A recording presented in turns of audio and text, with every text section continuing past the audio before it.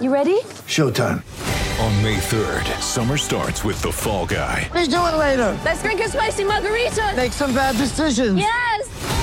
Audiences are falling in love with the most entertaining film of the year. Fall Guy. Fall Guy? Fall Guy. That's what the poster said. See Ryan Gosling and Emily Blunt in the movie critics say exists to make you happy. Trying to make it out? Nope. Because I don't either. It's not what I'm into right now. What are you into? Talking. Yeah. The Fall Guy. Only in theaters May 3rd. Rated PG-13.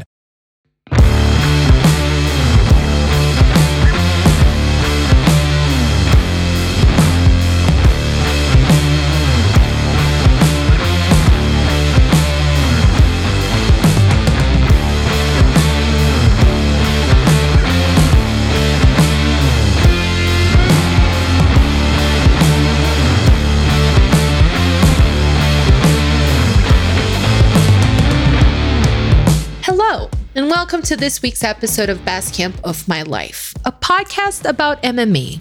Kind of, but not really. But kind of. I'm your host, Fernanda Prates, unless you are a right-wing television pundit who makes their money by spreading misinformation, stoking anti-scientific sentiment, and generally pandering to a bigoted fan base, whether due to actual belief or just financial convenience. In which case, I'm still your host, Fernanda Prates, in the sense that I am Fernanda Prates and I do host the show, but I'm also not your host, Fernanda Prates, in the sense that I have nothing to say to you. Other than maybe, who hurt you? Why are you the way you are? Have you considered being literally anybody else? Is having a hand in the degradation and possibly literal collapse of our planet worth being able to afford all the, I don't know what these people buy, guns? Puppy mill dogs? Stuff with Reagan's face on it? The feigned admiration of equally soulless social climbers who, like you, have given up on real human connection on behalf of a false sense of superiority that is sure to dissipate once the cameras are off, leaving you with nothing but residual checks, an irreparably broken moral compass, and the deafening sound of your own loneliness? I don't know, just speculating here. Maybe they just spend all their money on hair products. In any case, in the event that you are not an unscrupulous leech who holds no appreciation for anything other than themselves, welcome. I am indeed your host, Fernanda Prates, and though I can't promise you much about this show or about anything that has to do with me generally as a suitable human person, I can promise you this. This podcast is not a highly profitable grift, mainly because it's not highly profitable or profitable at all. There is no shady motivation for my presence here other than my desire to connect with you, my hope to maybe start important conversations in this space, and perhaps the existentially desperate attempt to ascribe meaning to my existence in a capitalistic society where your value as a person is tied to your ability to produce content. But also, while this particular show doesn't yet allow me to poison the intellectual well of entire generations, it does allow me to do something arguably cooler, to have great conversations with great people. And that, my friends, is what we're doing here again on this episode. Today, I am joined by the one, the only P.T. Carroll. If you're listening to this, I probably don't need to tell you who P.T. is, but I will do it anyway, because I guess that's my literal job. P.T. has had bylines pretty much everywhere, Fightland, ESPN, MMAfighting.com, and can be currently found at The Ringer and at the always entertaining MMA On Point YouTube channel.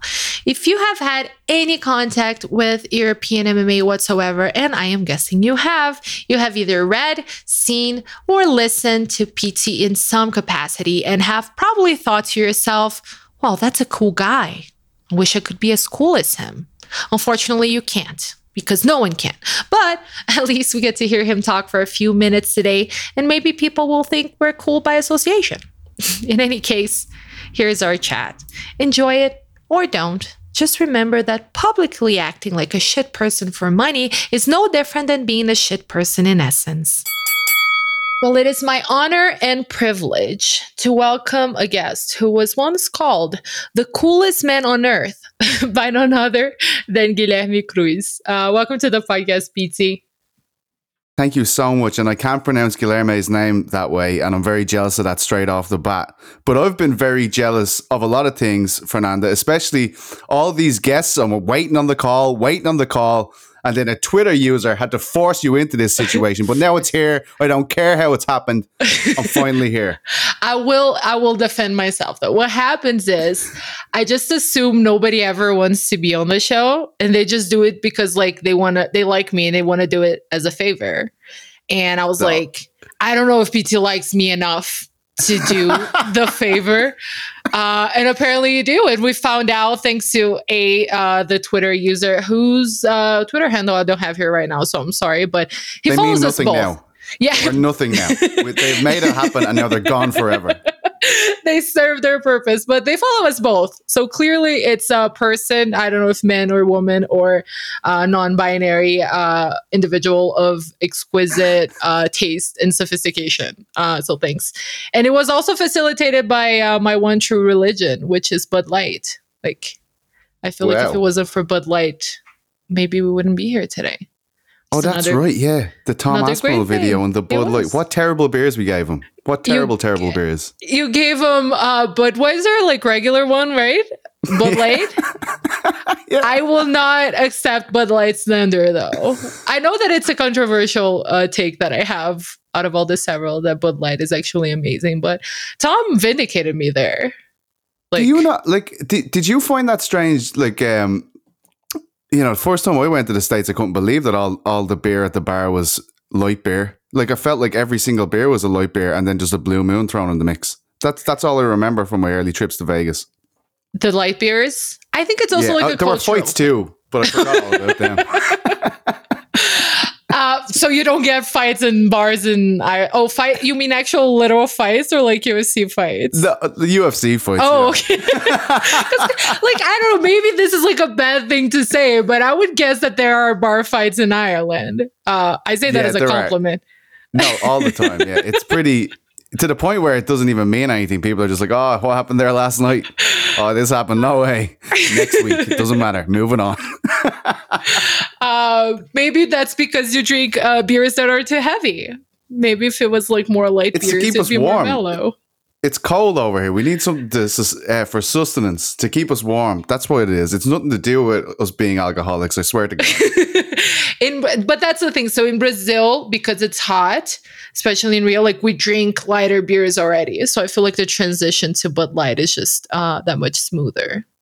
But I feel like I've said many incriminating things on this show, but like probably the fact that I'm a Bud Light stan is it's what's gonna do me in. This is what gets me canceled today. This take, and it's all because of you, PT. Thank you so much. But I'll go out with a bang. I'll go out with a bang with you being my last episode. I'll be happy. There's so much ground that I want to cover today, but I guess let's start with some of the happenings of the week. The first topic, I feel like I need to like let out a big sigh before, because it's like, I feel like it's so repetitive. Just this last weekend, Jared Cannonier, UFC middleweight, one of the top UFC middleweights at that, won his fight and proceeded to discuss in his post-fight interview, talk about how he was broke. And when I say this is repetitive, I think it's because it feels like it happens every weekend now. Like a big fighter, right? Like finishes the fight, makes a comment about being broke, and all of the podcasts of the following week are discussing it. And it's a never-ending cycle, and at the same time, it has to be discussed because it's fucking absurd. Jared went on the MMA Hour and sort of clarified his comments on what he means, and kind of he's not reasonable about a lot of things. I'll say that. Jared Cannonier has been unreasonable about certain topics in the past. I met him in person, by the way, and I had like a lovely conversation with him about feminism, whether you believe it or not. At a hotel lobby. Yeah, I don't at all. Yeah, it's true. I mean, I understand he's a wide range of topics he likes to cover, so I'm not ruling it out completely. Like crystals, and I don't even know, like whatever conspiracy was happening on his Twitter for a little bit. But he was very reasonable on this particular topic, and he was talking about, people might see my sort of salary, whatever, we can even call it that because they're not actual employees, but you can see my purse and think it's a lot of money, but it's really not when you take away everything that comes with being a professional fighter and a trainee and contingencies, right? Because that's the one thing that I think a lot of people kind of forget when we have this conversation. One thing he said that really struck me is like, I should have like savings. His literal words where I should have 6 figures in my account that I don't even need to touch. I shouldn't have to worry about if I get injured and I can't fight anymore, what the hell am I going to do? Unfortunately, that is a situation that a lot of fighters are in, that I'm in myself. That's the transcript from MMA fighting. I guess I don't even know what to say about this topic anymore because we keep having the same conversations. But I guess how do you even take this sort of thing coming from such a high level fighter in the UFC at this day and age? And I guess, do you see, this becoming a problem that actually has a solution?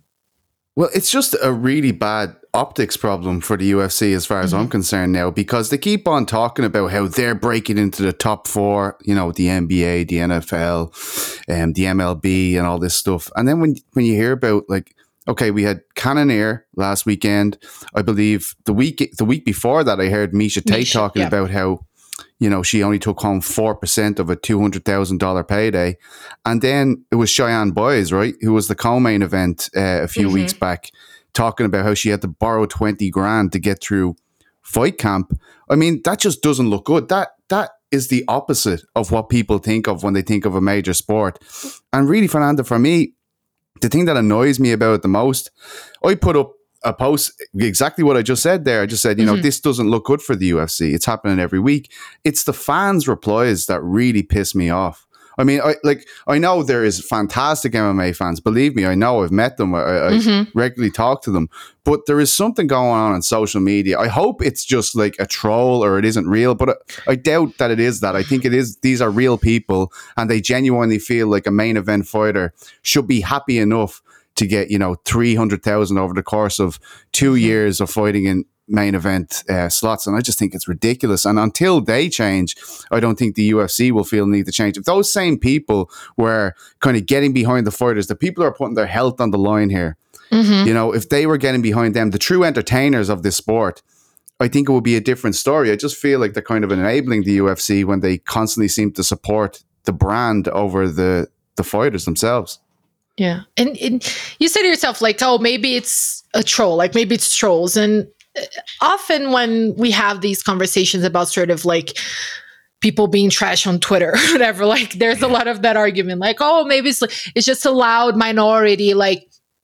And I go back and forth in this because there is a lot of that conversation about whether it is like a people problem, a culture problem, a society problem, an MMA problem. Like, we even know how much of this is the sport sort of fostering a toxic environment where people just like have bad takes all the time? Or is it like, oh, it's just the world and MMA is like a microcosmos of it? And honestly, I don't know how to answer. I don't know if you feel like MMA is particularly worse. I think we're both like, I go back to like, and I think about soccer culture in Brazil and it's super toxic as well. And I'm like, okay, maybe it's like, it's not an MMA thing. Maybe it's like a world thing. And I feel like it's worse because I am so deeply enmeshed in the MMA universe. But I don't know, do you feel like MMA has like a shit take problem?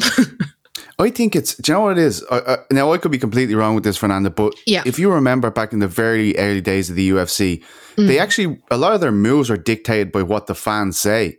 And I think it's given the fans, even though it's many generations ago, probably 20 years ago, but it's given these fans this sense of power that they dictate what happens here. And it's the way they say things as well. It's not like they're offering opinions. There's like, this is the way it is. They should shut up and do this. I don't know if it's something to do with that.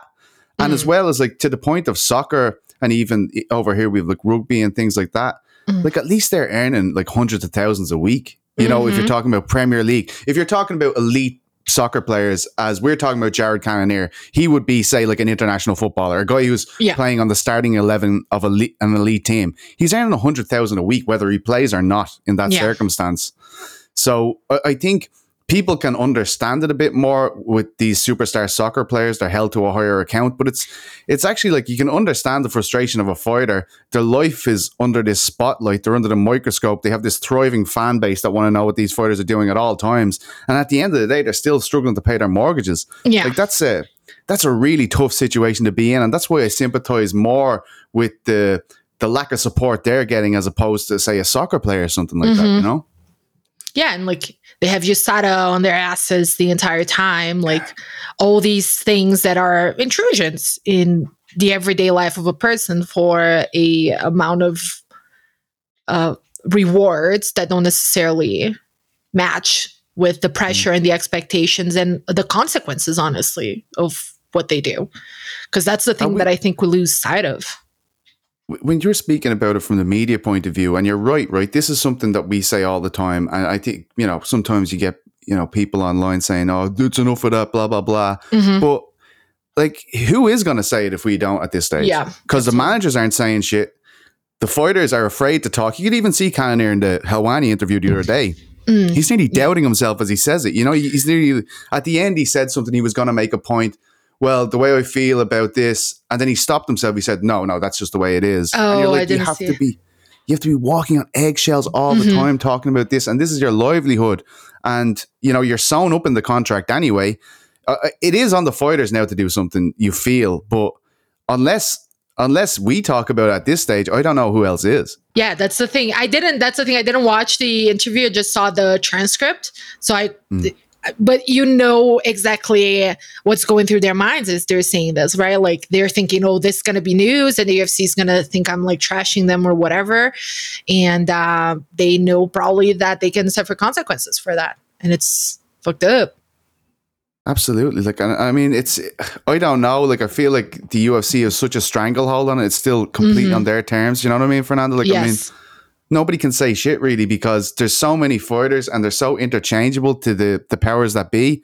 It's a very tough situation. Obviously, the union is the go-to answer here, but the amount of red tape people have to go through, the amount of time that's going to take, the amount of relationships that need to be forged, the amount of things that people need to agree on. It's just a shame that it always feels as though every time one of these things gets going, it's just shut down in the matter of a couple of weeks, it feels like, which is quite depressing, I'd say, for fighters. Yeah. And the idea that you mentioned of like the fighters sort of becoming interchangeable, my personal feeling is that it's getting worse, right? Like as the product, now, and this is another like kind of like recurring topic of conversation in MMA media, but like the way that the ESPN deal changed things and the way that they are putting out the product now and with the Contender series, like on the one hand, like it's always nice to have a way to showcase talent and you have these up and coming guys who get, a window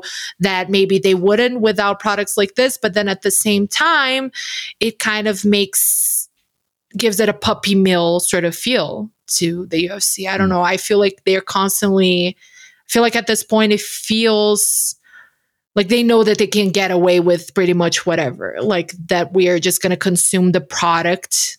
And one thing that Aaron Bronstetter said that I really agree with, that at this point, the UFC is the star of the UFC. And I don't know if that's the feeling you get as well, but. Yeah, it just frustrates me when it comes up because every time Dana's asked about it, he kind of gets abrasive, he gets aggressive about it. He's like, well, you start a promotion. The thing is, they're the only promotion that are in the space that can probably do something special here. They're the only ones that can actually dictate how they could change this. And really for me, it's silly because this doesn't solve everything. But when you're in a co-main event or a main event spot and it's nearly 1 million people are watching it, there should be just, this is how much you get for that. Like, like people will know no matter what, if you're in the co-main or main event, as we saw with Cannonier and obviously Cheyenne Boys, they should expect a certain amount of money for that. I know that doesn't heal everything, that doesn't sort it all out, but I definitely feel like we could be making a better effort, or at least the UFC could be making a better effort here. Yeah. Switching gears just a little bit about an upcoming event that I wanted to get your opinion on because it's yet another one of those hot MMA topics. The current trend of fighters fighting boxers / YouTubers. And making money from it, which I don't know. I'm this weekend in particular, we're getting Tyron Woodley versus I want to say Jake Paul. Yes. And You sound pumped. I'm like, honestly, I'm not pumped. That's the thing. I don't even hate it.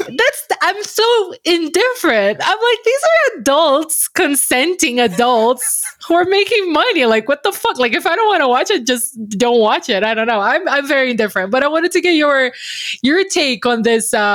Not necessarily this particular fight, but the whole phenomena. I detested it from the get-go. Really? So this is the problem. And now I look like I'm in. Like, I'm both feet in. I'm like watching these analysis videos. I'm like, why am I even watching this? I'm sitting there I'm like, oh, what does Tyson Fury's dad think of Jake Paul v. Tyron Woodley? I have no idea what's wrong with me, but I'm going to watch it. I'm not going to lie. And to be honest, like Jake Paul goes out of his way to be the most obnoxious little shit you've ever encountered in your life. And he succeeds every time. Every time I see him, I'm like, oh my God, if the money was right, I'd get in there, and get KO'd like the rest of them. But he frustrates me to a point where I know I'm going to have to watch it. I know somewhere inside me, my heart is yearning for Tyron Woodley to go out there and stretch him out. Yeah. And it's just, it's pure, like I suppose it's pure entertainment, but at the same time, this little shitbag could be the guy who forces the UFC to somehow pay these people more. Like, he is the most prominent guy that is talking about this right now. Look at the way you segued that in there, Fernanda. My God, you knew it was coming back to this. We're talking about pay, and then it's going to come to the redeemer of all fighter paychecks. Yes. Jake Paul, the problem child. I'm a genius. I knew that's where you were going to go. I saw this whole thing. I really am that smart. I love that he comes across, though. This is it. Like, I love that he comes across now like he's taking a pay cut so all the rest of the fighters on the card can get better paid. Like, I mean, that's a great gesture. But let's be honest, like, if you've read up on the guy, he's a bit of a shitbag. You know what I mean? Like, if absolutely. He has a bit of a checkered past. Like, the idea that he's being held up like this this evangelist. Yeah. Like, it's pretty ridiculous, but that's what makes it funny to me. That Dana White, who is also kind of held aloft for the great things he's done, and he has done great things in the sport. Every time we criticize him, everyone's like, but the sport wouldn't be here if it wasn't for Dana White.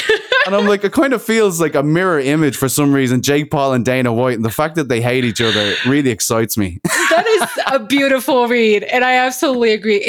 Jake Paul, he became sort of the personification of that meme, like the worst guy you know just made a very good point. Like, he made it his brand at this point. Everything. Then he tweets something about fighter pay, and I'm like, this is brilliant, because what he's saying is A, obvious, like B, uncontroversial. Like, what is that gonna do for him in terms of damage? Nothing. He's gonna get a few angry MMA fans like yelling at him on Twitter. Like, I'm gonna go ahead and guess he doesn't care. And I absolutely like this idea that you just said of him kind of being like a bizarro image of Dana White in a way. It's beautiful. It truly is poetic. And that's the thing. Like, I don't have to watch the fight, and I never make plans to watch them, but I know I'm going to watch it. Like, I know. I'm not going to pay for it. Sorry, everyone. Whoa. Dana, I'm going to pay for it. Just in case you're looking into things, I pay for them all, mate. Every single one of them. Sorry, legal just gave me a text, and we're going to have to delete that part. I will absolutely pay several dollars to watch this. But I think so much of it is based on like just FOMO. Everybody's watching, so I need to watch it too. And that's really a marketing. Like, the whole thing is just horrifying and beautiful at the same time.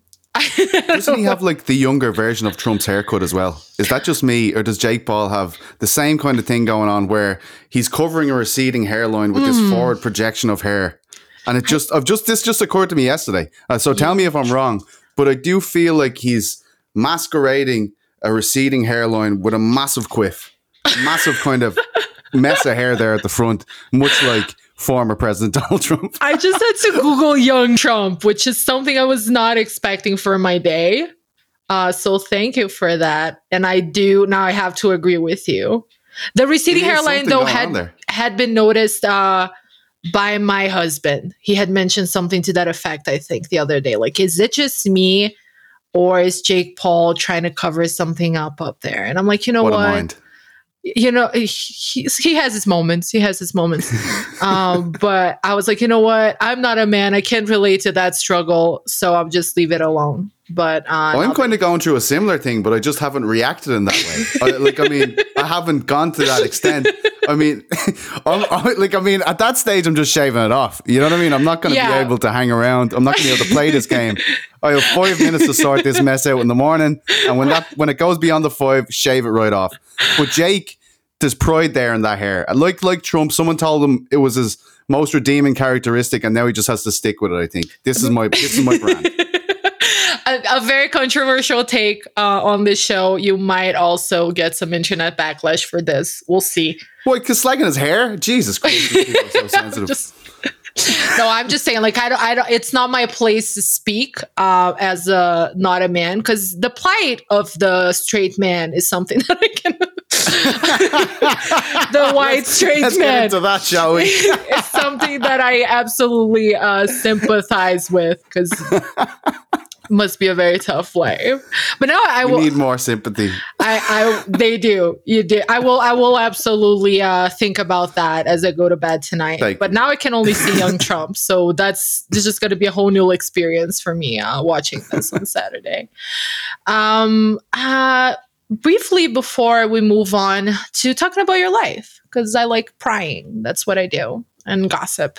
I asked you briefly about Tough, and you told me you watched some of the fights while I just spaced through the fights and saw the rest. So I feel like that's amazing. No, I'm excited to talk to you about this because I've got a few things. I think a few things early on turned me off, but you're genuinely, I think, the expert of The Ultimate Fighter in terms of MMA media this time around. I don't think anyone can question that.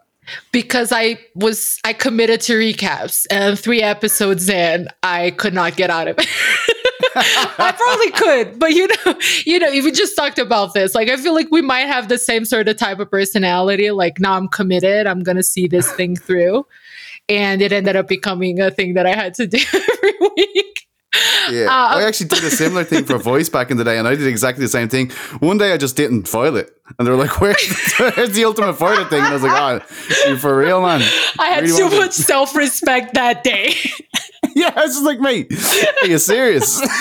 I was like 8 episodes in, just stop that day. Nah, fuck it. Like, literally, if anybody complains that it's not there, I'll do it. And it's like, no one complained. Yeah. I only got like noticed that somebody was reading it when like somebody complained about a thing I said. I was like, oh. Are you just saying really offensive things in the hopes that you'll find out if people care about this season? Yes. Like, I'm just going to plant this in here. And if I hear back, it means somebody cares about The Ultimate Fighter. I did say offensive things because I said, fuck horses. I think they're asshole animals. I said, fuck snakes. I really hate snakes. And I said that I'm not fond of babies, which is, it's all in there. Those recaps went places. So if you're at home looking to catch up on Tough, I can't tell you a single thing about the fights, but because look, everybody had coverage of the fights. Alex K. Lee was doing them for fighting, and who am I to compete? Don't get me started on that guy. With Alex K. Lee. We were good friends, but we hit a rough patch after my Between the Links participation where he defeated me, and I'm very proud. I heard it's all fixed though. I heard Alex has to I win. think it is. That's my theory, because I went 1 to 2, and that's like literally impossible. Like objectively, I should have won them all. I'm calling bullshit shenanigans every single thing that can possibly be called. There's something going on over there. Heck and Kay Lee have something going on.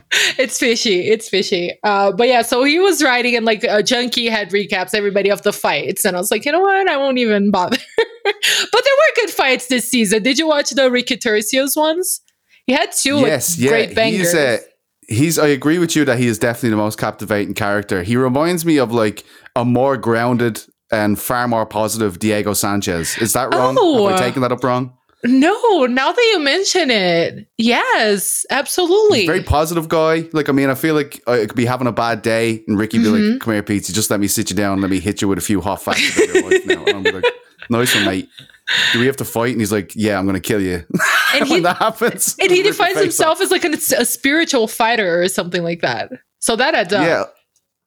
Like, I like him. I love that, actually. Are we allowed to say, like, what the situation is or no? Like, in terms of results? Oh, yeah. I mean, it's done. Isn't it done? All right. Yeah, because I watched this weekend. Sorry. I love when Ricky got in the ring and his face like destroyed for his face off there just on the last episode. His nose was like, I don't even, and I think like it had been destroyed twice because he fought like Dan Argueta or something and like it ruined it. And then he fought, I am blanking.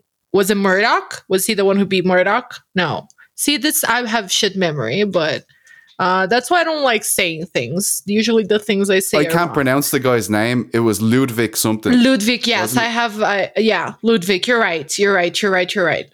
Ludwig shit something. Yeah, let's not try that. We're both going to just be very Ludwig, bad at I believe pronouns. he prefers to be called anyway, so we're just doing him good by saying Ludwig. That's what he likes to be called. And it's a very distinguished name. Isn't it Beethoven's name or something? Like, it's distinguished. Sounds like it could be a composer or a sculptor. I don't even... It sounds like let's just settle with that. But yes, so Ricky, he was awesome and hilarious. And I kept joking that if he started a cult, I would follow it. And I'm only half joking. But I feel like I don't want to commit to liking a fighter too much ever anymore. Yeah, he can't do shit. Here, hang on a second. I'm the guy who was covering Conor McGregor before everyone. How do you think I feel? I just bury my head in the sand every night. I'm like, please no deleted tweets, mate. Come on. I'm so glad I don't work for a news agency anymore. I have to wake up and write this shit. Oh my god. What happened there? You've done my segue for me because I was like, I'm in my mind. I'm thinking, I'm sure PT can't stand being on a podcast anymore and being asked about Conor McGregor. No, I don't mind. Jesus Christ. I mean, it's like a reality TV show at this stage. But how much of your career covering MMA has been going on shows and talking about Conor McGregor, though? I'd say 99.5%. I had to make my own podcast to try and balance it out a bit and just never mention him. Who? Never heard of him. Move it on. But yeah, I mean, now it's funny, right? Because now he's probably like a bigger commodity than he ever has been. But it's really like not like that in Ireland now. You know, it's kind of, he's like, you get to a certain point of saturation and a certain moment of fame in Ireland and people just stop liking you. It happened with you too. Now it's happening with Conor McGregor. For, I would argue, different reasons. Oh, yeah. Yeah, it's funny that they both result in the same thing, though. What's that Bono doing? Charity again, is it? The dickhead. What's he helping? Mozambique? Forcing their songs into our iTunes. Yeah. Fucking you too. I don't want a red fucking iPod, you dickhead. I want a normal silver one. But I was legit thinking about it because I've always like, and you get that, I think, more than I do, because for a while I was like the Brazilian person, like me and Guy. Guy was there before me, so like he got to take most of the jobs, yes, but also so we shared the Brazilian person speaking about Brazil responsibilities, and then later I became the woman person. So it's like International Women's Month or whatever, and people have me on their shows to talk about how being a woman sucks. Like that became my public beat. Crazy. It's a thing that happened. Yeah, it's a thing that happened. I was like, oh, you know what? Somebody's got to do it. So might as well it'd be fucked me. up if they brought me on, right, on International Women's Month. They're like, Pete, what's this crack, man? It's fucking terrible, isn't it? And I'm like, it's awful. It's fucking terrible. I mean, I'll ring one of my friends now. I've been around women my entire life, and I think that's all we need, another white guy's perspective on our life, BT. Exactly. I'll pitch you next time they invite me. Thank you. Like, I've lived it, but I have somebody who might be able to have like a better understanding of my experiences, and that's Exactly. Pete C. Carroll. But But you are still very much European MMA guy, right? I tried to go for a continent over the one person. That was my goal. I was like, maybe if I just don't talk to him and talk to everyone else, they'll forge a new identity for me. To everyone else who isn't Connor? Yeah. But let's do a timeline here about like sort of your journey in MMA. I know, because I was like, it's going to sound stalkerish, but I was listening to like you and other podcasts, because I'm a reporter. I investigate. That's what I do. I listen to your podcast all the time. What are you talking about? Don't make me feel weird about that now. No, that's not weird. It's weird that I crammed. I had like for like 3 days I've been listening to your voice only. So that's God love you. A little creepy maybe, but I meant well. And you were talking about sort of your beginnings, and I felt like they had a little bit like of similarities to mine, because you mentioned sort of being on a paper and then being like, okay, we need content. And you're like, oh, I know this fighter person. Like I can write about them, like sort of right place, right time like, kind of thing, right? Is that how you sort of got your, and I know your brother is also part of it, but like, is that how you sort of got your feet wet when it comes to MMA? Yeah, I felt like, did you ever see Dodgeball, the film? No, unfortunately, which is weird because I feel like it really appeals to my sensibilities in many ways. It's fabulous, yeah. But there's the whole thing is like that dodgeball is such a terribly supported sport that it needs to be on ESPN, the Ocho, as in ESPN 8. And that's what they used to call me in the local paper around here, because I find sports that nobody has any interest in. I'd be like, yeah, okay, let's go with that then. And I just had this abundance of fighters. And so that's how I got in. My brother was training in SBG, just jiu-jitsu though, and he kind of had a good foot in because there was nothing really online at the time. Like you kind of had to be part of the community to know what was going on. So he kind of eased me into it. And luckily enough, it was the golden era of Irish MMA when I just walked in. I mean, the likes of Conor McGregor, Aisling Daly, Paddy Houlihan, Neil Seary, all that era, Carl Pendred, all of those people, they were on their ascent. So I was very lucky that I just started covering their fights, you know, when they were like 1-2-0, and they ended up going, you know, first to Europe and taking over Europe and then to the UFC, and Conor did what he did. So I was kind of just the go-to guy in Ireland then, you know. I was the only one that had been covering it for the national papers. Then we went in with Severe MMA, who were obviously just focused on the Irish MMA scene, and they're still doing great things. And then from around the time when Conor started getting popular, I got some opportunities with the likes of Vice. And then I eventually, I think I was working for Vice, the Daily Mail, the Irish Mirror, Sherdog, and then luckily enough, I got the opportunity with MMA fighting in 2017, again before this Mayweather-McGregor fight. So, you know, all of it, like big opportunities have come to me because I have been like, you know, along for the ride with Conor's career, but so it's a weird one, right? Like when you have to, like, sounds like a double-edged sword. Yeah, of course, because you know the people, I know his family, like, and you got to be critical as well when things happen, and things have happened. Like you cannot talk about Conor McGregor's success without the controversies anymore. You just can't. It's all part of the story.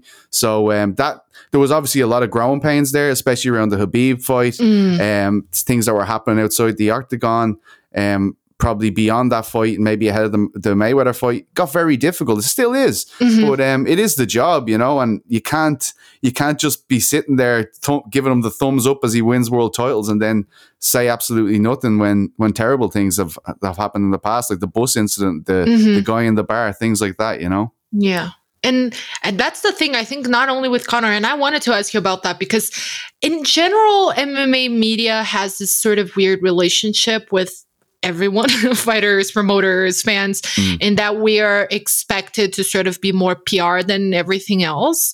And there are several reasons for that. I personally think the fact that it was such like a niche, it still is niche, but like the fact that it was so attacked early on, I think it kind of created this sense of like community and like, we need to protect it. Like that was our role, like, right, help it grow. And, you know, that's not the role of media at all. But with you working a specific market, and I say this because I had my market with Brazil in growing certain relationships, not just with Conor, but like having sort of maybe a closer kind of relationship with fighters and people who just interview them like, every once in a while for their shows. How hard has that part of it been for you to like balance sort of being an actual journalist with those relationships you've formed? I think it's like anything, you get better at it, and you have to kind of create boundaries, right? Like maybe they weren't there early on and you kind of had to establish them later on because you've probably like, I've learned that, okay, that's too far. This is too, like it's not no huge incidents or anything, but you can find yourself in the midst of a story when you should be just writing about the story. When the fighter you're covering is asking, "Oh, what should I do here?" You're like, "Mate, I can't." Yes, has cannot happened. Play this game. Yeah, it happens to everyone, and you're right in what you're saying about the sport being so young. And I think you can see that even in terms of the hierarchy and the positions within the sport. You still have situations where the promoter is the manager of the fighter, or the manager of the fighter is also the coach of the fighter, and these seem very innocent at a very early level in the sport. But then when you graduate to the big levels and your coach is getting his 10% and he's getting the 15% for the management and he's never sorted you out with a sponsorship in his life, it's just the way this thing has sat. I think that's where it gets complicated. And I do still think like the sport still needs to grow, and maybe those things will figure themselves out over time. But I do think like knowing journalists that cover all different sports, I think it's a common issue across all sports for journalists anyway, With the sort of relationships, Yeah, like you get to know someone when you speak to them an awful lot. That's just the way it is. Even setting up interviews, you have to have some kind of discourse, and it creates a relationship. And then if something gets a lot of traction when it goes out with the fighter, they're going to be coming back to you like, let's do this, let's do that, and it just has a way of becoming a bigger thing. Relationships develop, but I think probably after I've been in it 12 years or so now, I think you just kind of learn to establish boundaries, and you're not so conscious about them even when you're doing it. It's just the way you go about your business at this stage. Yeah. For me, it's always been like sort of a struggle personally. Like, oh my God, like I know these people, like you try to do the right thing and like perform your role as a journalist and be fair. And that's why I'm kind of bad at being a journalist. No, one of my great, I think Ariel Helwani and Philip O'Connor are my two great mentors in the sport. I'm very lucky to know them and very lucky to be championed by them for so many years. But Phil always told me, Phil works for Reuters, one of the biggest newswire in the world. And Phil's known for taking hard lines against people. He's also known to champion lesser known sports stars a lot in this big publication. And he's always like, it's perfectly fine to have a good relationship, very friendly relationship. Yeah. But they got to know at the same time, the second they fuck up, you're going to be there. Yeah. And you're going to have to give it to people. Like that's the way it is. It's nothing personal whatsoever. This is just the job. And I think if you can negotiate the job with that in mind, and if the conversation ever happened with a fighter, you get the opportunity to tell them, like, look, if you do something horrific, I'm going to have to talk about it. I'm going to have to give my feelings, going to have to opine about it. Once everybody knows that, everything's all good. Yeah, that part's, it's a little trickier in practice than it is in... Yes, yeah, absolutely. I've had countless arguments with fighters, countless. Like, but it's kind of, like the fighters are so sensitive, and I think that's great, and I do think that's really good. It gives us good content, by the way. Yes, yeah, but the scale of what they get annoyed about is unbelievable. Right. Like, I mean, if you got their record, you one more loss than they should have had on their record, or said something horrific about their family, they come at you with the same energy. It's just always the same. So that's something to get used to too, I suppose. By the way, getting records wrong was the thing that always got me the most shit when I was working at MMA Junkie. Not even from fighters, from readers. I'd write this whole fucking thing about this fighter who's like, I don't know, whole family died in a fire, whatever, like tragic shit. And I'd get the reply like, oh, you got the record of this one character that you briefly mentioned wrong by that was the one thing that I knew I was going to get shit for in every fight. But you are right. And we see it a lot, like on Twitter, just like some, and I get it because we're all human and we have like personal reactions to certain things. But at the same time, I think sometimes it's really irresponsible, especially when it's a fighter with a huge platform, because you're putting like, what's the recent one? Paddy Pimblett, who poor Marcel. Like, okay, and we can, I think the whole situation, like, we can discuss so many things about it, right? Like the way that these fight announcements or fight cancellation announcements are made, and the sources that you need to have, and the way that the communication happens and everything else. But at the end of the day, when you're a person with like a big platform and you're like putting people on blast, like, I'm like, do we need to do this? Two wrongs don't make a right here at all. Like, that's the way I was looking at it, right? Like Marcel outlined how he went about it. Mm-hmm. I think, look, when you were working for Junkie and when I was working for Fighting, and I love Marcel, I think he's a great lad. But if we came to our editor with a story where just one manager rang us and they're like, let's go with this, like they wouldn't allow that. They wouldn't allow us to report it. So I think, that's fair. Like that's probably something, and I think Marcel pulled himself on that. Yeah. But then it's Paddy, like, huge platform, one of the most talked about fighters that's coming into the UFC now.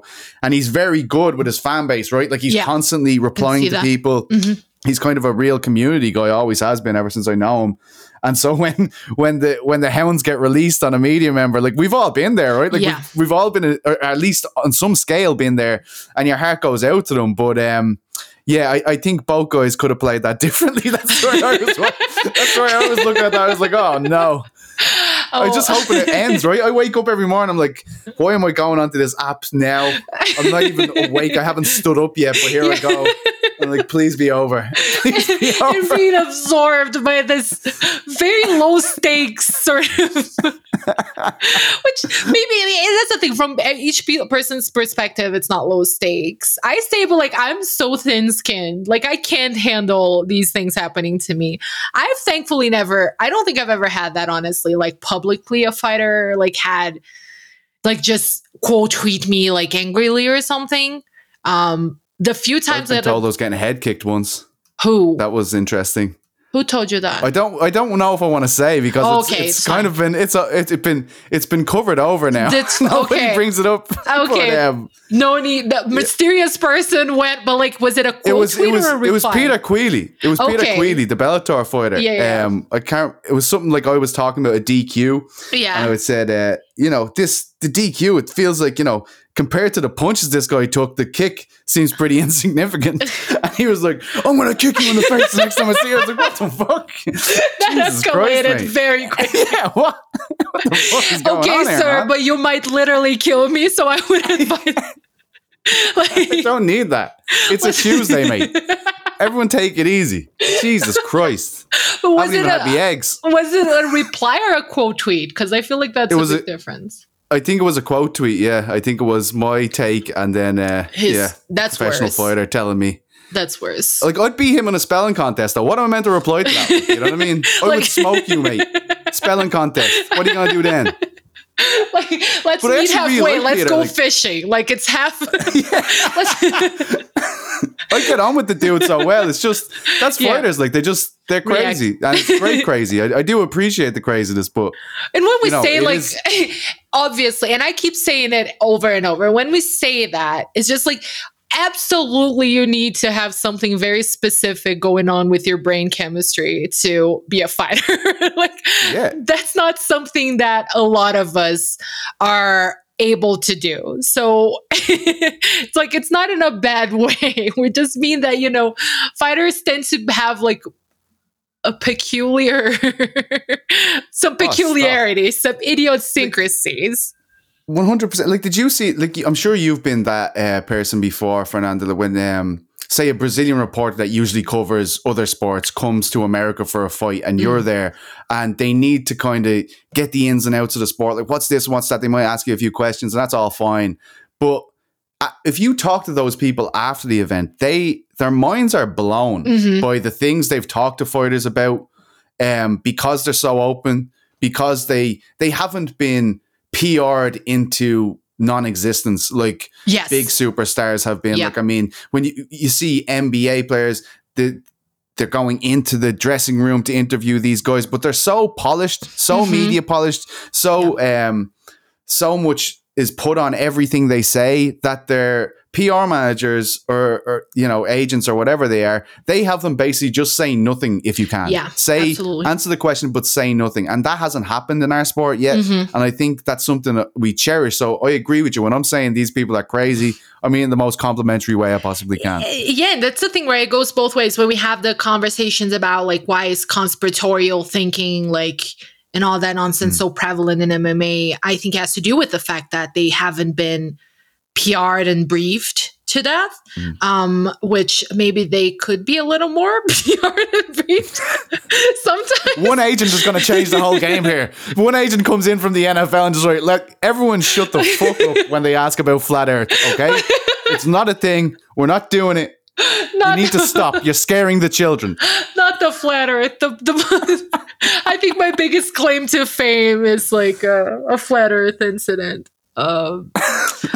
Justin, I remember this. Justin was that. Yeah, like I was interviewing him like during a media scrum, and he was like, it wasn't even scrum because it was just me talking to him, and he was like, yeah, but like none of this matters because I'm just here to like spread the word of like flat earth or whatever. And you have a microphone. I'm like, what am I even gonna say about this? Like, so I just said like good for you or whatever and changed the subject, and he went back to it. So I was like, I finished it with like, good luck with that. And now I feel like I did the right thing. But at the his hairstyle actually has mad flat earth energy. And I'm only thinking about it right now. After in hindsight, it adds up. But I do agree with you. I think like just the fact that they are so open and that the access is so good is like, mainly, I think why I got into MMA and why I was able to make a career, like a lot of it had to do with I was covering MMA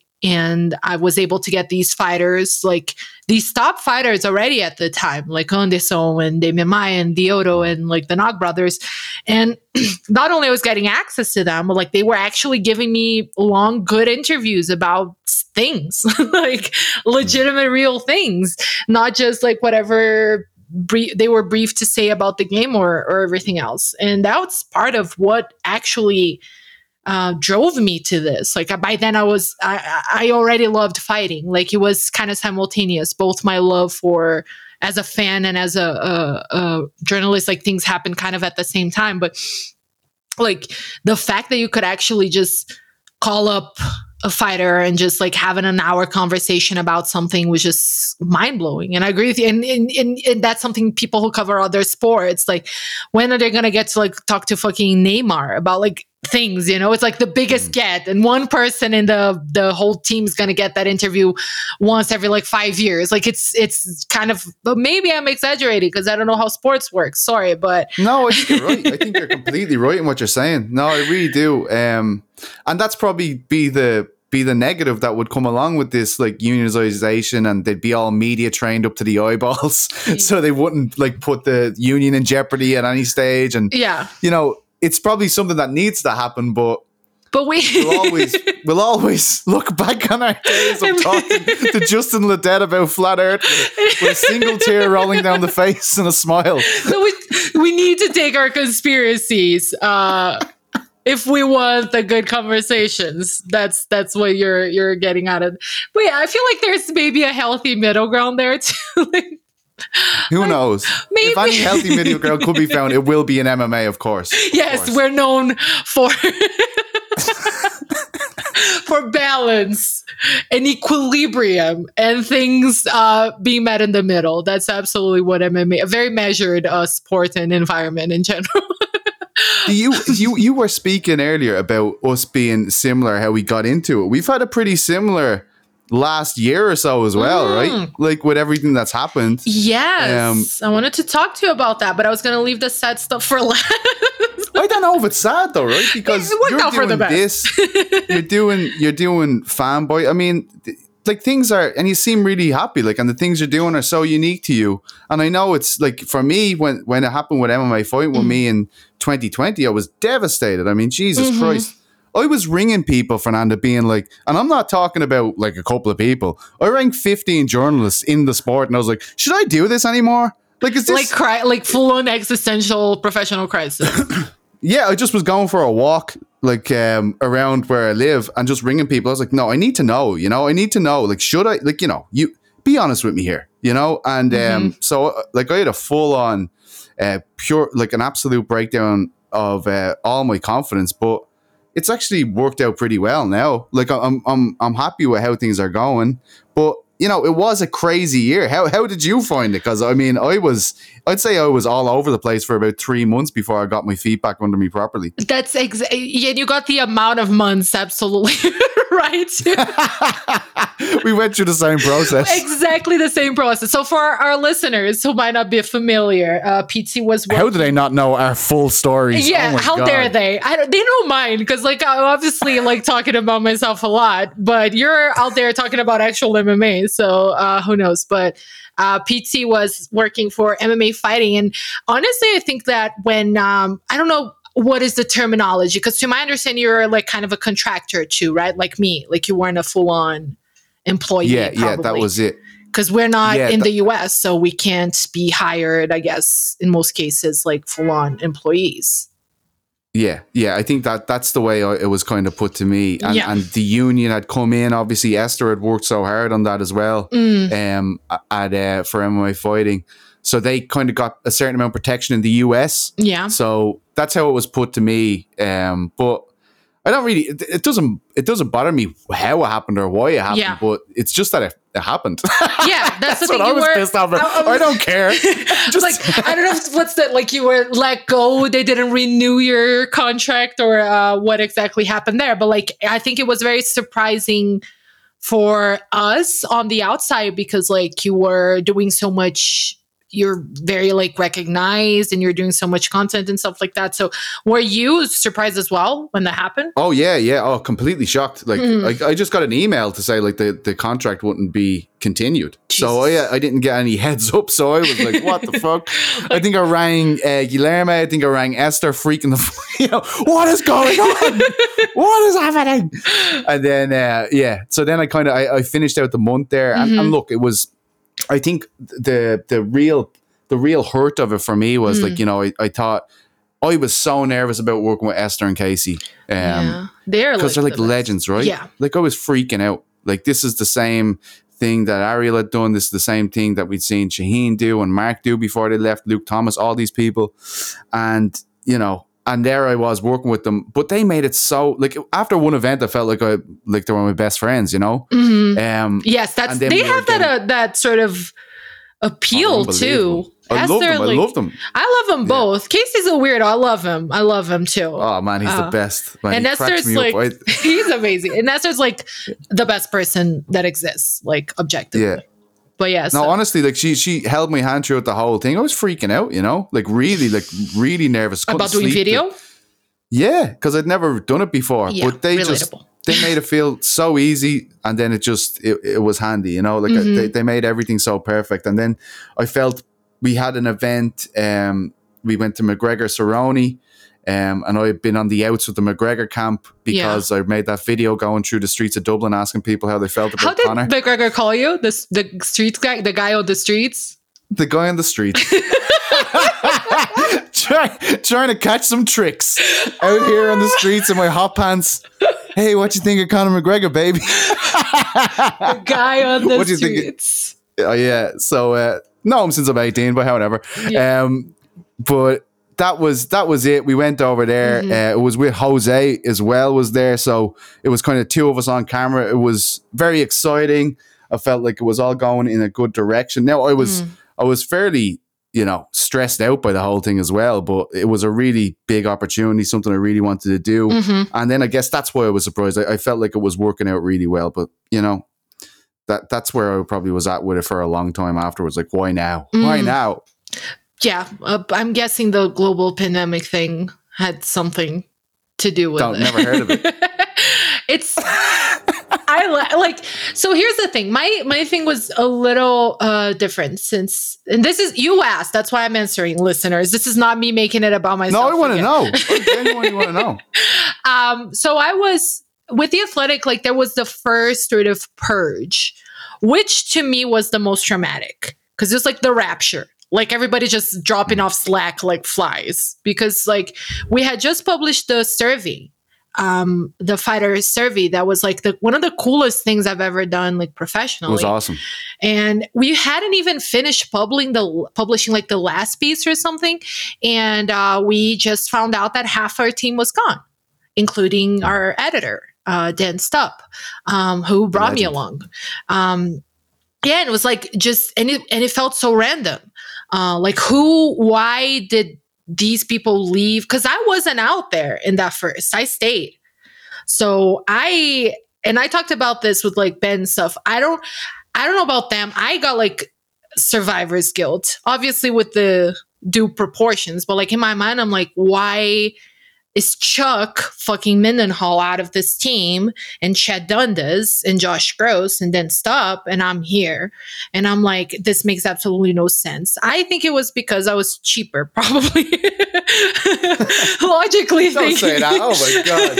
And I wasn't But it's similar, right? Like you're into the dream team. You guys were the dream team, right? It was one of the most exciting things that had happened in the MMA media landscape in a long time. Like even though we lost some amazing people to it, it was exciting to see this kind of traveling Wilburys of MMA writers. It was together. insane. It was insane. Like when Dan invited me over and it was like, oh, the team is like this, and that. Like, don't say anything yet because it's not public. But I was like, why are you calling me? This is like you don't need anything else. Like this is and so I was part, like you said, of the dream team I'm not saying it was perfect because I don't think any professional experiences are, but like, when and like I'm like just a person with several like anxiety and depression issues of my own. So, but like when that happened, like it was already really bad. Like it was just weird. Like we became like 3 people, and then another editor, Greg, who was in boxing, was brought in. But I was still there in the team, and it was just weird, right? Because we went from having this full staff and this like sort of liberty to do everything because we were so well staffed that nothing we could afford to like investigate for months and whatever, like weeks or whatever. And then what happened with me was a little later, they changed the way my contract was. So they didn't quote unquote fire me. But it was like I got paid a certain amount a month, like just for being on staff. And then it was like, oh, we would be open with working with you on like a story by story basis, basically. So it wasn't like a cut, but it wasn't like, it was very different. And at that point, I was just so bummed about the whole situation and the way it happened that I was like you for 3 months exactly. Punching walls and screaming at people. What do you even know? You don't know me. You dedicated 10 years of your life to this fucking nonsense. And now you're toxic. Nobody wants to touch you because you've been covering this dumbass fuck. But I was lucky because the day I announced my departure, Danielle Riandu, my current editor, she DM'd me and she was like, I would be very interested in having you at Fembite. So I was very fortunate, like in a situation. I've heard nothing but amazing things, by the way. Oh, she's amazing. But she was like, but I was in such a dark place. I felt like so like miserable. Like, oh my God, like is this like feasible? Like, can we actually be media? Like, what am I doing with my fucking life? And I got super depressed. I went back to Brazil because I was here with my now husband. But I went back to Rio for a little bit. And I talked to Danielle. I was like, I would love to continue this conversation, but right now I'm just like too fucking depressed. Like I'm just. Well, fair play to you for saying it, because I feel like me and you are similar because we're probably waiting for this opportunity to come along for so long, and then it does, and then you can't even get comfortable with it, right?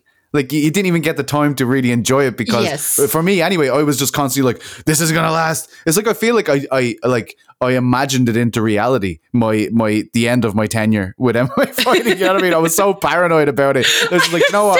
I'm fucking sick of listening to you, Pizzi. It fucking happened. You're gone, mate. Fuck off. I feel like that softened the blow a little bit for me because I was like, you know what? Obviously, the other shoe is gonna drop at any second. yeah. So like that's what I'm working on at the moment. Trying to be a bit more positive about myself. I'm not there yet. Don't get me wrong, but, But you're trying. that's what I'm doing. How long were you with fighting though before? 3 years, nearly to the day. I think when I finished, I think it was like 2 years and like 11 months. I think, but the position had changed drastically, obviously, because I used to just be the European beat guy, as I said earlier, just basically news. Yeah. And then I was then it became, you're flying around the world with the full team there, like Esther and Casey, the dynamic duo, and then Jose as well. So, it felt big, having watched MMA fight my whole life, that felt really big. And I'm sure, obviously, the same with you getting onto the athletic team was absolutely outrageous at the time. That's the one thing that hurts me with the athletic thing. I wanted it to be this amazing story of these people coming together and it happening. And I just feel like maybe if they could have given it a bit more time, and I know that wasn't an option for a lot of people, but it just, that's how I feel about the athletic thing. I just wish it had been given some room to breathe, because I thought, especially with the survey thing, which I was lucky enough to get involved with through Dan Stupp, only towards the end to get some European surveys done, as we do. But it really seemed like it was going in the direction that no other publication was trying to do or even was aware of doing, Yeah. And the thing is, like, it really upsets me because we heard a lot of the like, oh, this is just like an unsustainable like system. Like this, basically people were saying from the jump, like, this is too good to be true. Like, oh, you're just giving people like freedom and time to do things that they actually like doing and you're paying them for it. Like, It's like the fighter pay thing. These animals are going to get to think now? Oh my God. What's next? Pretty much. And I was like, it felt like that was sort of the prognosis from people, like from the start. And I was like, no, like this is sustainable. Like there can be a way for journalists not to be fucking miserable all the time. And it's like, is there? You sure? Whoopsie daisy, I guess. And I mean, The Athletic is still operating, and they have a bunch of other sports and stuff. So I don't even know how good they're doing, like numbers wise, but like they're still going. So I'm still not willing to go and say, oh, this is an unsustainable model. I think that it doesn't have to be, and it maybe isn't. And maybe just MMA wasn't paying off the way that they wanted, but this isn't an indictment of the system in general. Just, there are several ways we can think about that, but that was like the main thing. And it was like, the sport stopped like as well. Like I know it was back quicker than everyone, but Jesus Christ, those few months when nothing was happening, and I think it was absolutely terrifying. Oh man, it was terrifying. But to me, it was like waking up, please, something happened. Give me something to justify my existence on this roster. Give me something in Europe, something in Dublin, preferably. I'll go down with my camera. Anything, Conor, come on! I need you to do something crazy. To me, though, that brief moment was awesome because it was kind of like, Dan, can I just like do a bunch of fighter workouts and like rate them? And he was like, sure. You go. There's literally nothing else. You can. Anything. I did one, like I used to do like my fight night guides, like, and I was like, can I do a fictional one, which is like basically fighters facing characters, and I had like Masvidal facing Stallone's Cobra, and like, and he was like, of course, that sounds like a suitable thing for the current landscape. And I was like, you know what? I like this no sports thing. And then it ended up becoming my beat with Fanbyte. So it all worked out for the best. And it did for you too, right? But how long was it before you got the call? Because now you're with both The Ringer, right? Doing like the Spotify stuff. Yeah. And that's... Yeah. And MMA on point on YouTube, which is something I've never done. Like, I mean, that's the first, like, I mean, I was very lucky that those guys reached out to me. I had seen a few things that they did online, but I was looking at it going, like, I can't do this. Like, I'm not for, like, they had Tommy Toehold doing the narration and stuff. And Jesus Christ, I was eviscerated the first few times doing the voiceovers because Tommy's like an actual cartoon. Yeah. Like, that's not me. Like, he is larger than life. He speaks. This is the voice of the MMA fan, basically. Like, and he's funny. He's hilarious. Yeah. And then I'm going in to do these biography pieces where I'm talking to fighters about these challenges on the lead up to their camp that don't have a lot of jokes in them. My voice is monotonous. I don't sound like an American. Like, but that's part of that's what's cool about it. Like your accent also gives it a little something. Yeah. Well, I'm just because I've never done anything like it. So I mean, like them scripts for these videos are like 3,000 words. So you're doing a 3,000 word feature before you commit to doing the voiceover. And look, anyone who's listened to this podcast today clearly understands that I don't speak that well. So it takes me about 5 hours to make the voiceover and edit that. So it's definitely something new. But I'm so glad it happened because it's opened my eyes to a whole different spectrum here. Because these guys, they would have never been in the conversation with an MMA fighting, an MMA junkie, The Athletic, you know, all of these things, ESPN. But what they've done on YouTube, like it's mental. It's fucking. I can't believe the views these guys get. It's unbelievable what they've done. So I think they're great entrepreneurs and great visionaries. Just things that I haven't seen in the sport before. So that's why I was excited to work with them, and I continue to be. And that's the thing. Like I am a fan, by the way, of their content exactly because I feel like there's a lot of like top things or like even top 5 fighters who did whatever. Like which a lot of lists. Yeah, a lot of lists. How do they still think of lists? I don't know. They have amazing, and it's Tommy. Like it's the guys who are narrating them that are doing them. The guys who created the site, the owners of the site, are the guys who are making these lists. And every time you go, like 3 times a week, I see them go up, and I'm like, how do they even think of these lists at this stage? Like they've done an amazing amount of them, but they still have this huge click rate and huge watch rate. It's really impressive. I often watch the lists of like find inspiration for my own stuff because I'm always like in awe of the creativity. I'm like, I've never even thought about this. Like it's a whole theme. But for you, like going back to the Tom Aspinall video that we were talking about, like which is basically you showing Tom Aspinall, who seems like a very cool dude, by the way, American Beers, and asking him about his career. Like it's not like it's not MMA content. It is, but like. And to me, we watched it like after, I think it was after PFL. And to me, I was like, this is exactly the kind of stuff that I want to watch at this point of my involvement with MMA, because we kind of have seen literally everything else. How is like, it's and it can be done. It could have been not great if like you weren't charismatic or if Tom sucked at it, whatever. But like it wasn't. It was a really cool video. But for you as somebody who was like sort of on the beat and on the grind and on having to do all those like fucking 1,000 stories a day, because I was in that place as well with MMA Junkie, like how cool is it to be able to do something different, to be a little more creative? I don't know. I would imagine I've gone through a lot of burnout with MMA through my career. So to me, being able to do like more fun things has been really key to me even still being here. So I guess I wanted to hear like doing those different things. How has that been like emotionally and mentally for you after all these years in MMA? If it like, you know, I rarely see, you know, a piece of content that I've done and I see it come out. Usually like I'll see the notification on Twitter and I'll throw my phone over to the other side of the room and I'll bury my head and be like, I'm not even looking at this. I'm not even looking at this. I'm going to retweet it and fucking throw it like a grenade across the other side of the house and just go, staying the fuck away from that. I'm the same way. I love that you're saying this, honestly. I feel vindicated. And then, so to do this, and I can remember the Aspinall, and I hate looking at myself on camera. I have some complex, like, about seeing myself. I got used to my voice. That took a long time too. Yeah. Now seeing myself in the videos is fucking really weird for me. And it was one night me and Elaine were watching TV, and the lads texted me, this is going up at 6. We watched whatever we were watching. And I said, here, will you watch this with me? Watch this video. And when it came on, I was like, this is actually great. I'm actually really happy with this. And that happens it doesn't happen that often. Mm-hmm. And the same with Paddy Pimblett. We did a video with him about personalities and things like that.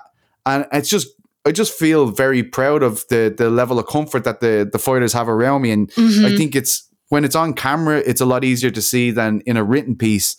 Even though I think that's benefited me in the past. But that's what I really like about them. And we have lots more of them planned. That was actually what I was meant to be doing from the get-go with them when I signed in December. But it was just the travel restrictions, even between the UK and Ireland, were so bad that I just couldn't make it happen. So now that things are opening up a bit, I really hope that we can do more and probably spread our wings a bit further than just the UK and Ireland, get to European countries. I know that's probably a bit further in the future, but I'm excited by the thoughts of being able to do it. And yeah, of course, it feels very different than, waking up at 7 a.m. and just scouring through what's already gone up, what hasn't been touched.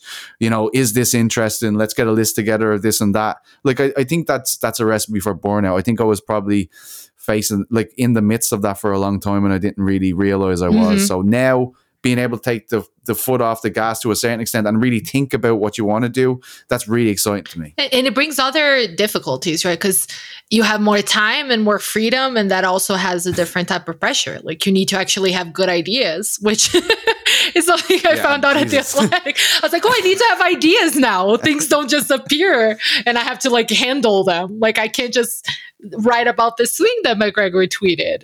That's a challenge. Yeah, and it's like, do you get guilt about that as well? Like, because I came from the environment where you're just plowing through, like, if I write 8 pieces a day, I'll be able to feel good about myself. And now it's just like, as you say, like, the idea needs to be good. Like, you need to have ideas, you need to have people willing to be talking to you, but it just doesn't feel the same because I'm not absolutely destroying myself every day to do it, if you get me. Yes. And I have guilt because of that. Yes, all the time. Whenever I'm not working, and it's a lot because I'm not in front of the computer all the time. Part of having ideas is watching other things, is taking a walk around, is listening, right? Like, it's non-active necessarily effort. And I'm all the time, I'm like, man, I should be working. And then I look at, like, I think about a friend in media and I'm like, they're probably buried in this computer.